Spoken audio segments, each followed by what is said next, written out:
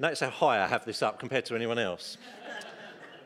I love the gospel, and I love how Paul writes about the gospel in Ephesians, because he talks about in Ephesians chapter 2 how all the things that separate us and break us down have been broken down, and now we are united as one man in Christ. You know that scripture?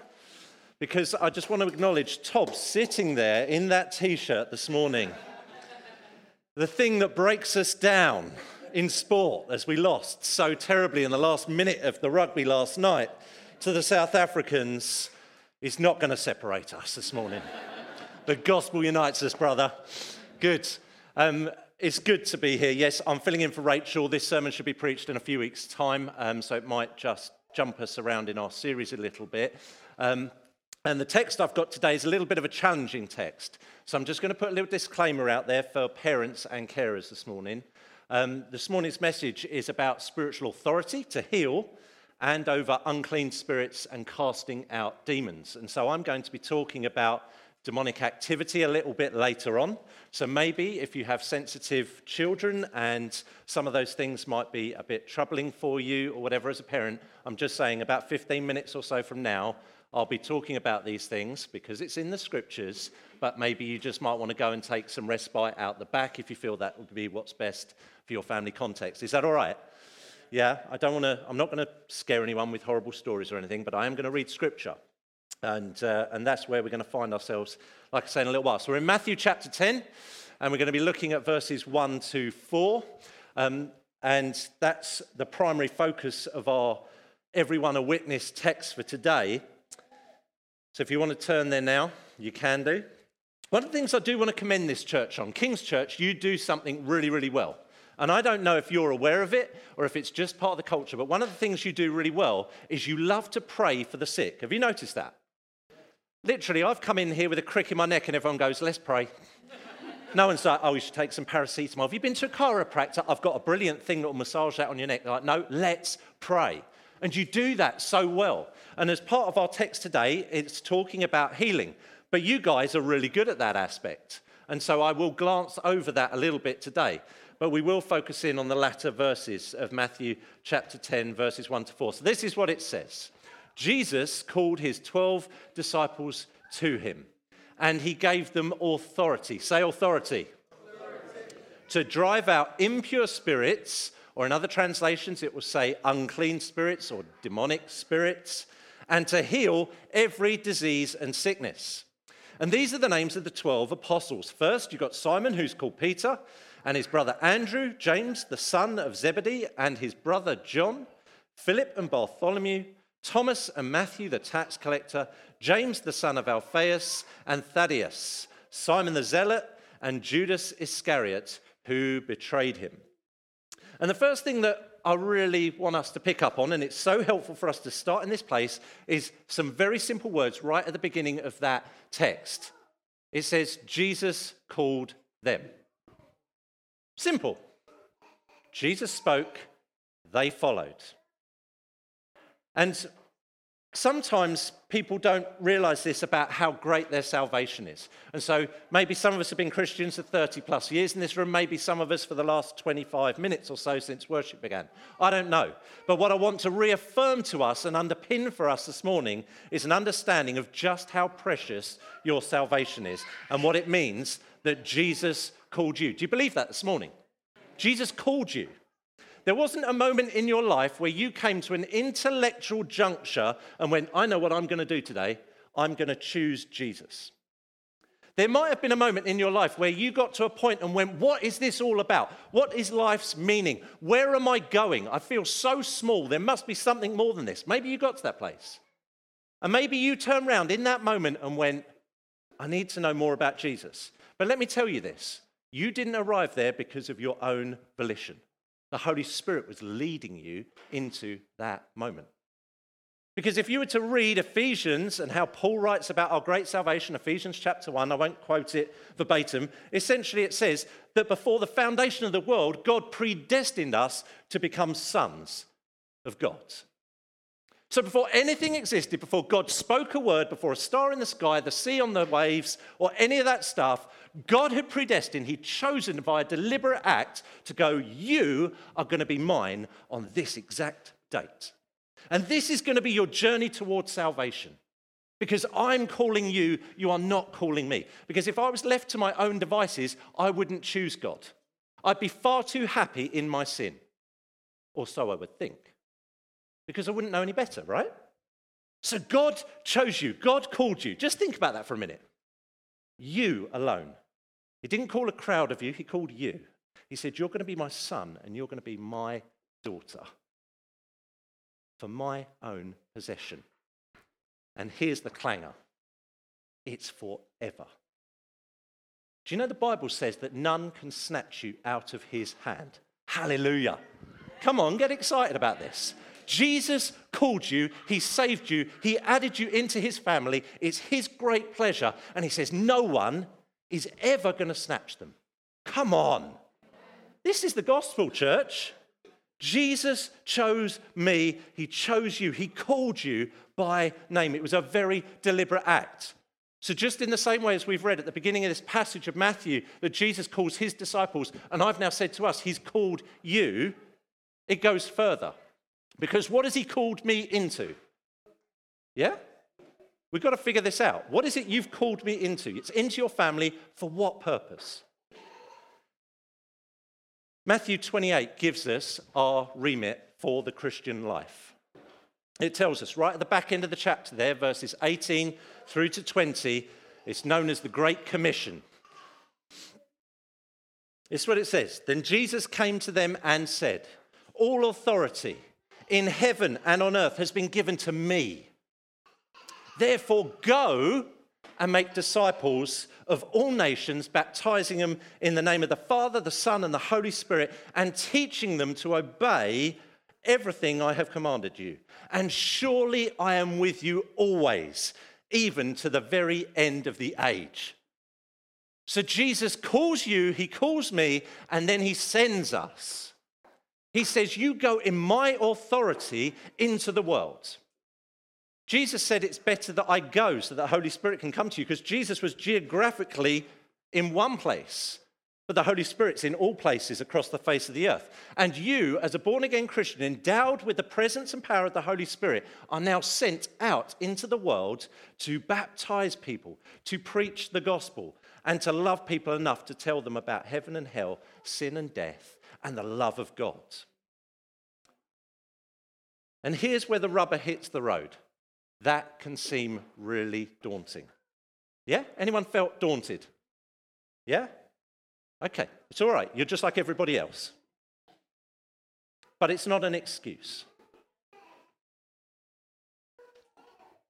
So we can confidently say at this point that Jesus has called us, and now we can go further and say he has commissioned us.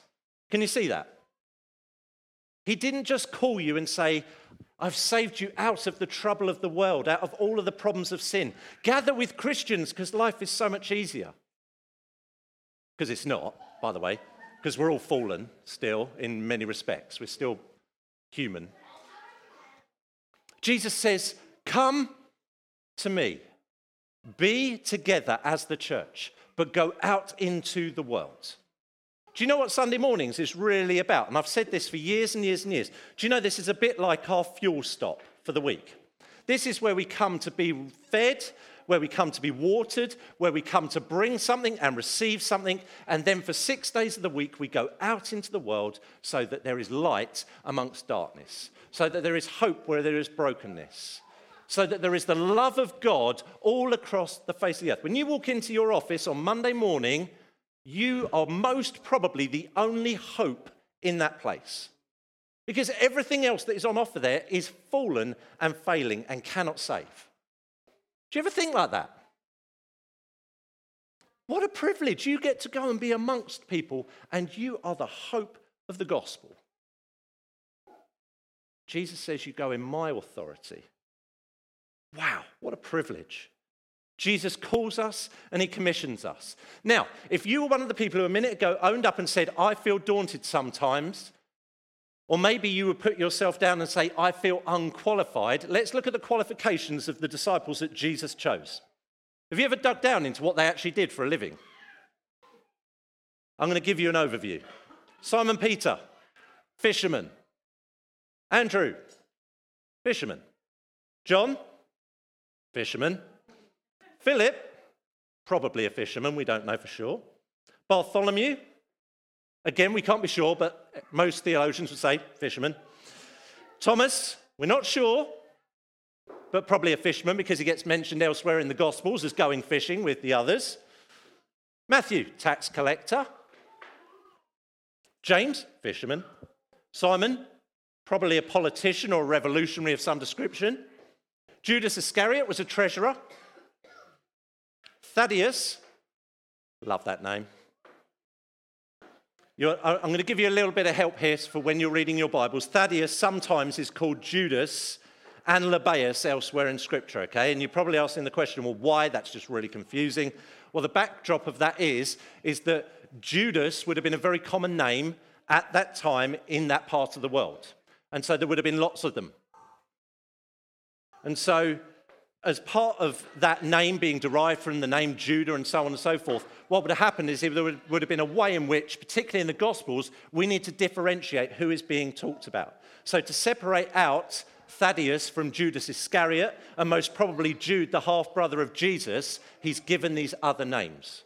That's how we can know who it is that we're talking about. Otherwise, you can get mixed up, can't you? Is that helpful to understand? Thaddeus is not Judas Iscariot, although he might be called Judas elsewhere in Scripture.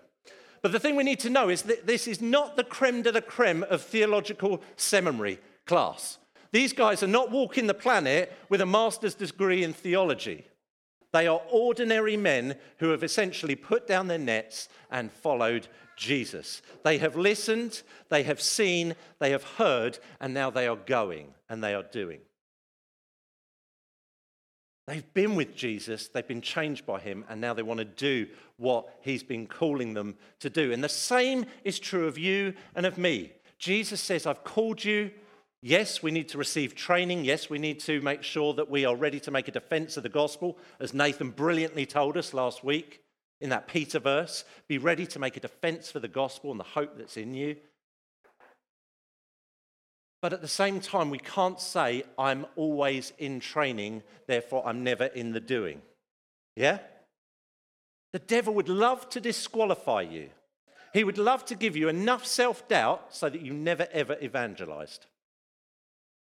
He would love to give you enough of a crippling anxiety that you would go, but... and just shy away from having the rest of that conversation. Jesus has called you, church. He's commissioned you. He's commissioned me. And here's where it gets really good. He gives us signs that make us wonder, doesn't he? Yeah? Signs and wonders accompany the preaching of the gospel. It's part and parcel of it. Signs that make you wonder. I'm going to read to us a few different verses just to keep us in what Jesus is talking about. So the verse we've read in Matthew 10 today, Luke's gospel says this about this passage. And he called the 12 together. He gave them power and authority over all demons and to cure all diseases. And he sent them out to proclaim the kingdom of God and to heal. Goes on into Luke chapter 10. After this, the Lord appointed 72 others. That's where Nathan was for us last week. He was telling us about the 72 appointed. And it says that Jesus sent them on ahead of him, 2 by 2, into every town and every place that he was about to go. He sent messengers ahead. It goes on. Verses 8 and 9 of Luke chapter 10. Whenever you enter a town and they receive you, eat what is set before you, heal the sick in it, and say to them, the kingdom of God has come near to you. I've never been brave enough to pray for someone who's sick, seen them healed and gone, the kingdom of God has come near to you. It hasn't occurred to me yet, but I probably should. Because that's the truth, isn't it? That's what I loved about the testimonies that came this morning. Particularly Martin's obedience to step out to 3 lads in a car park and give them some tracts, okay?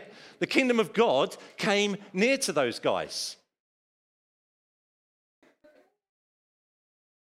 So there's a couple of Greek words that really help us when we're reading the Gospels because they're there an awful lot. And one of the words is para. And para simply means the Spirit alongside us. So throughout Scripture, you'll find moments where this word para is inserted into certain Scriptures, and it's where the Spirit is alongside us, because we can feel like we're on our own, we're inadequate, and we don't have what it takes to see the gospel through in someone's life. Well, you're just the same as everybody else, because it's God who saves. We said that at the beginning, didn't we? Your job is to go as a messenger. Your job is not to save. Hallelujah, pressure's off. It's just to go and be faithful. And yeah, you might stumble over your words and you might not say it all right and you might mess up a scripture. So what? It's still God who saves. He looks at your heart. He looks at your obedience. He looks at your faithful steps and goes, here comes the power. Here comes the Spirit. Watch what I will do. So you got the first word, para. The second word is sozo. Has anyone heard of the word sozo? Does anyone know what it means? Because sozo is used an awful lot in Scripture, and you may have heard it associated with Bethel churches because they do a type of ministry called sozo ministry. But what the word sozo essentially means, it has three meanings: saved, healed, and delivered. Sorry, Mark, could you pass my water, please? Saved, healed, and delivered. And it gets translated an awful lot in our Scriptures. In fact, it's over 100 times in the New Testament that we'll find that. Thank you. We find on 38 occasions that the word sozo gets used in regards to our forgiveness of sins, and that's used in the present tense. So your sins are forgiven. Present tense. We find the word used a further 53 times as saved as in the past tense. You have been saved from your sins. And you can find that Luke chapter 7, verse 50. Jesus says to the woman who's been there pouring her perfume out on his feet, wiping her tears and her hair on his feet and everything. It's that story. Jesus says to the woman, your faith has saved you. Go in peace. Your faith has sozo you. If I could insert a Greek word into English, which doesn't work so well. But that's essentially what happens there. Your faith has saved you. But there's times where actually the exact same word is used in Scripture and it's translated as healed. So in Mark's Gospel, chapter 5, it says, and when Jesus had crossed again in the boat to the other side, a great crowd gathered about him as he was beside the sea. And then came one of the rulers of the synagogue, Jairus by name. And seeing him, he fell at his feet and implored him earnestly, saying, my little daughter is to the point of death. Come and lay your hands on her so that she may be healed and live. And let me tell you, King's Church would have laid hands and would have prayed at this moment because you do it well. And the word sozo is used in that scripture, healed. It's referring to this physical healing. And we know from that story, actually, Jairus' daughter dies. And then she's resurrected from the dead. So this word's used in that story to say it's a healing from death. So the same word that's used for the forgiveness of sins and physical healing is the same Greek root word. And this is where we move on now to demonic activity. Because in Luke chapter 8, verses 26 through 36, a well-known story, you'll have read it many times, I'm sure. It says, then they sailed to the country of the Gerasenes, which is opposite Galilee. And when Jesus had stepped out onto the land, there met him a man from the city who had demons. For a long time he'd worn no clothes, as he'd not lived in a house, but among the tombs. And when he saw Jesus, he cried out and fell down before him and said with a loud voice, what have you done to me? And Jesus, the Son of the Most High God, I beg you, do not torment me. For he had commanded the unclean spirit to come out from this man. For many times it had seized him, and he was kept under guard, and he was bound with chains and shackles. But he would regularly break these bonds and be driven by this demon into the desert. And Jesus then asked him, what is your name? And he said, Legion, for we are many. And they begged him not to command them to depart into the abyss. And now at this point, a large herd of pigs was feeding there on the hillside, and they begged him to let them enter these. And so Jesus, he gave permission. Then the demons came out from the man, they entered into the pigs, and the herd rushed down the steep bank into the lake, and there they drowned. When the herdsmen saw what had happened, they fled and told it in the city and in the country. And then people went out to see what had happened. And they came to Jesus and found a man from whom the demons had gone and sitting at Jesus' feet, clothed in his right mind. Cool. And it says they were afraid. And those who had seen it told them how the demon-possessed man had been sozo, healed, delivered. So this Greek word is used for three things: your salvation, your healing, and your deliverance. Do you see the connection?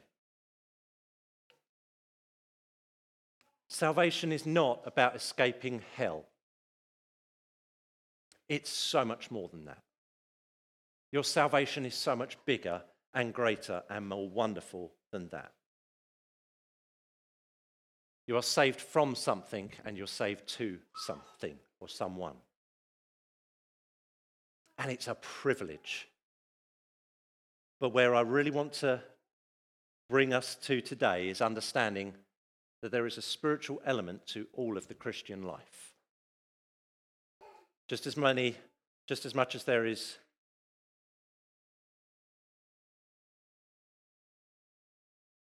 God working for our good, there is an enemy who wants to come against us.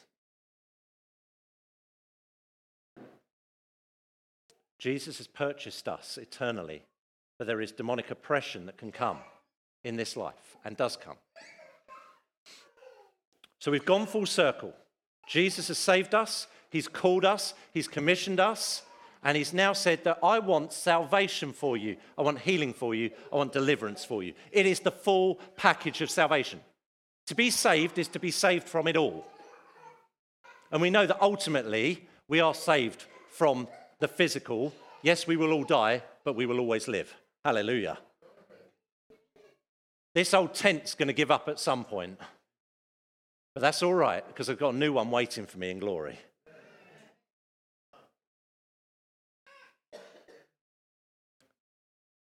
Jesus says, I have given you authority to heal the sick and to cast out demons. And in this culture, because we're not in Africa or continents where this activity would perhaps be more prevalent, and I've travelled Africa a fair bit, I can speak with some clarity on that. We can very easily in the West go, well, that's more of an Eastern thing or an African thing, demons and so on.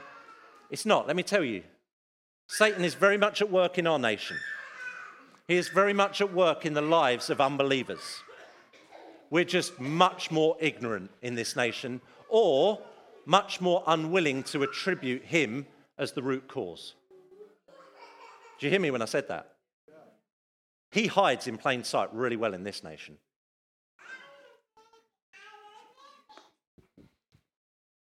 And the gospel exposes him. And Christian, we need to be ready. As Christians, we are endowed with the authority to expel demons, cast out demons. And do you know what? When you pray for someone, and if this ever happens in your Christian experience, you pray for someone because they have demonic activity in their life and you see them delivered, do you know what you've done to that person? You've loved them. Isn't it? To share the gospel is to be loving towards someone. Because you know something that they desperately need to know, and they don't know they need to know it. And I want to clear up perhaps an untidy area of Christian thinking, because one of the things that gets really misunderstood when it comes to demonic activity is, well, who can have a demon? Yeah? I'm going to say this, and I'm going to say it so that you all hear me. A genuine born-again Christian cannot be demon-possessed. Cannot. But they can be demon-oppressed. To be possessed is to be out of control and to be controlled. You cannot be full of the Holy Spirit and full of demons. Incompatible, people.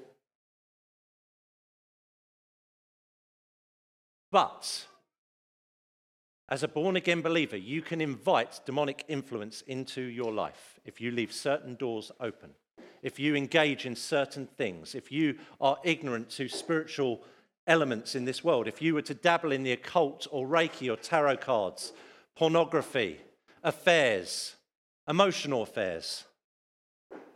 You open doors to say, Satan, come in and have some dominion. He doesn't have possession. And that is why we are such a big advocate in this church for freedom in Christ. Because what it does is it addresses these doors that we can all open.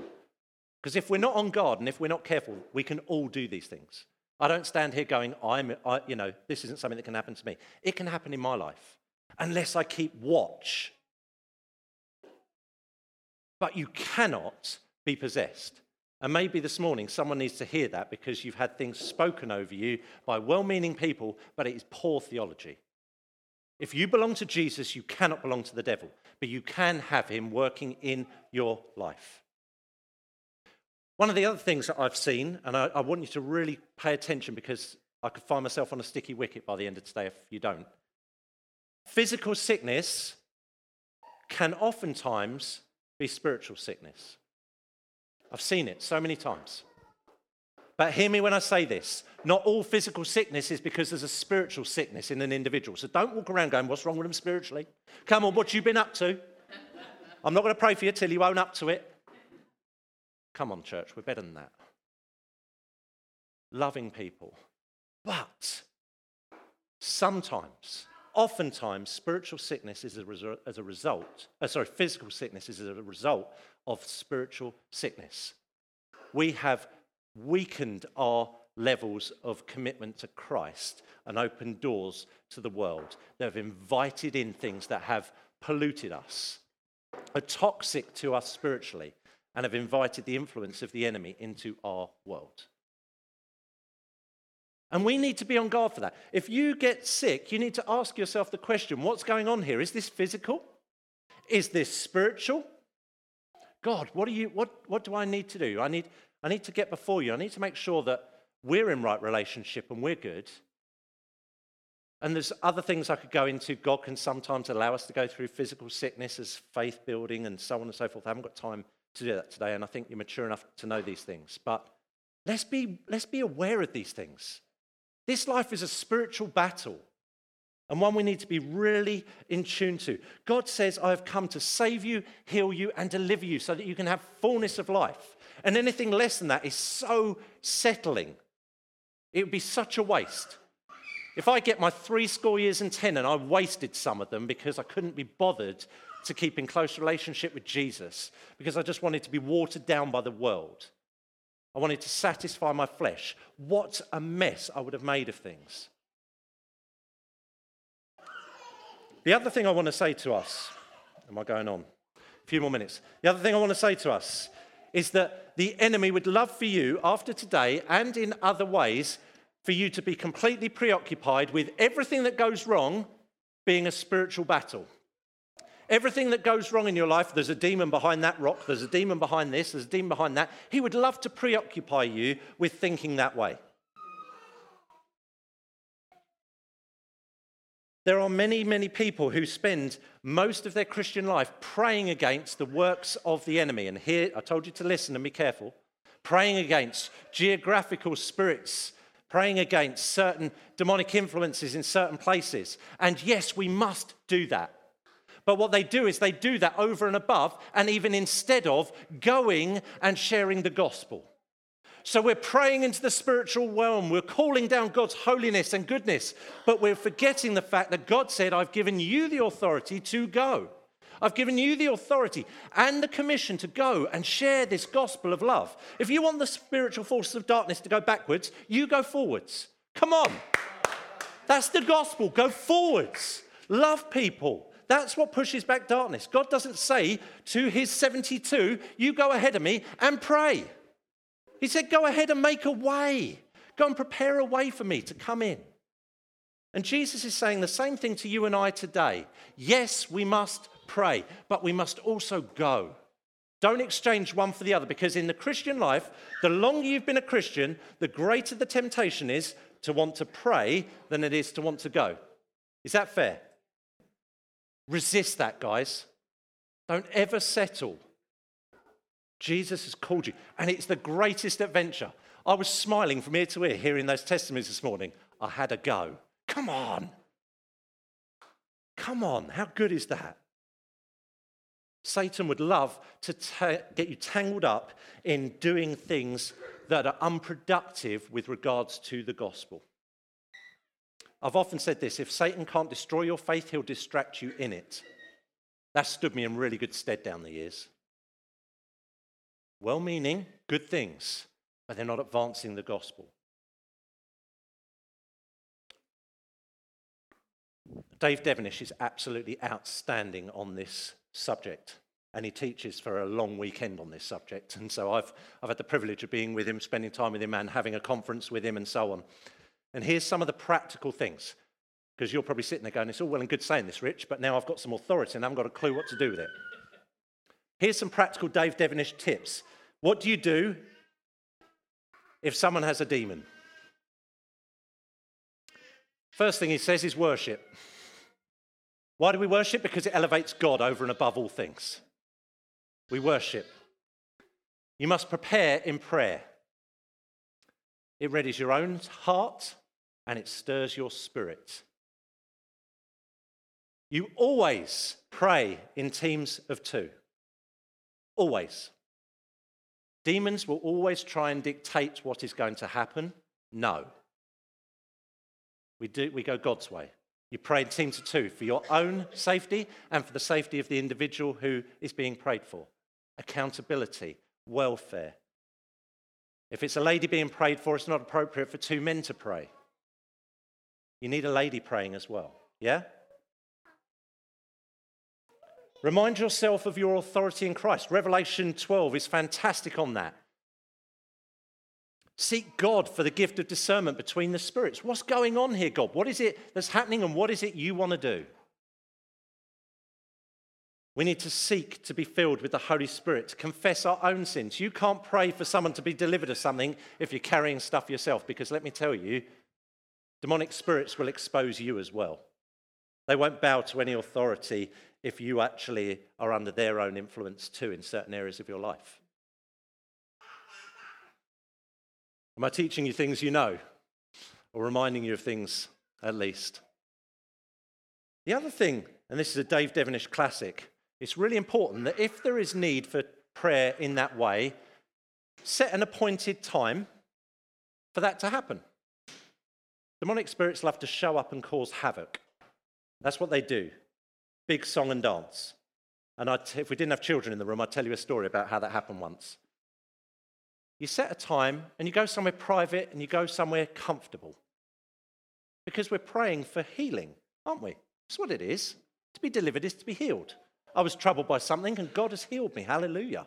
Just like the demoniac, he walked free. Come on. Private, quiet, peaceful, and loving.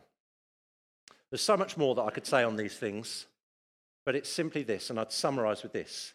Part of our being a witness is sharing the gospel so that people are saved, people are healed, people are delivered and set free.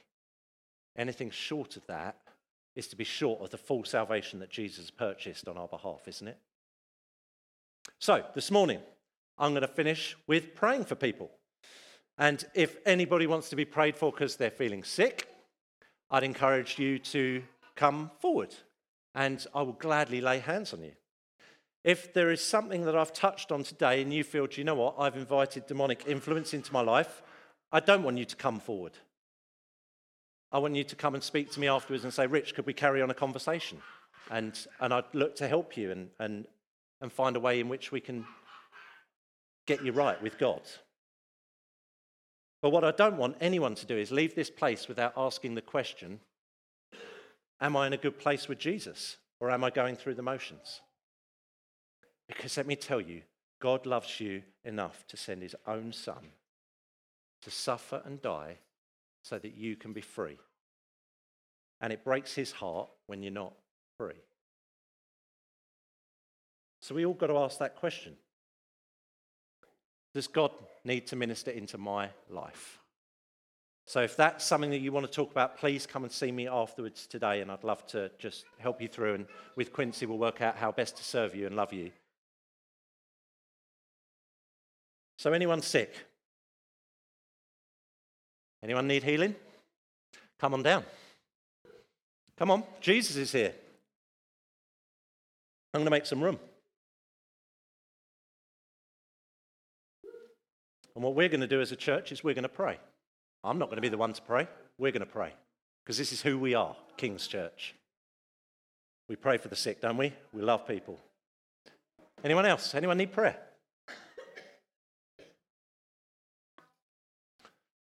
Yeah? Well, can I have some ladies to pray, please, at least? Come on, church. If you've got faith to pray for healing, come on. Those that need prayer for healing are behind. Those who are going to be praying are in front. I reckon is probably a wiser thing, so we know who's who. Otherwise, we might not lay hands and pray. Come and pray. Come and bring your faith. Come and step out in your obedience.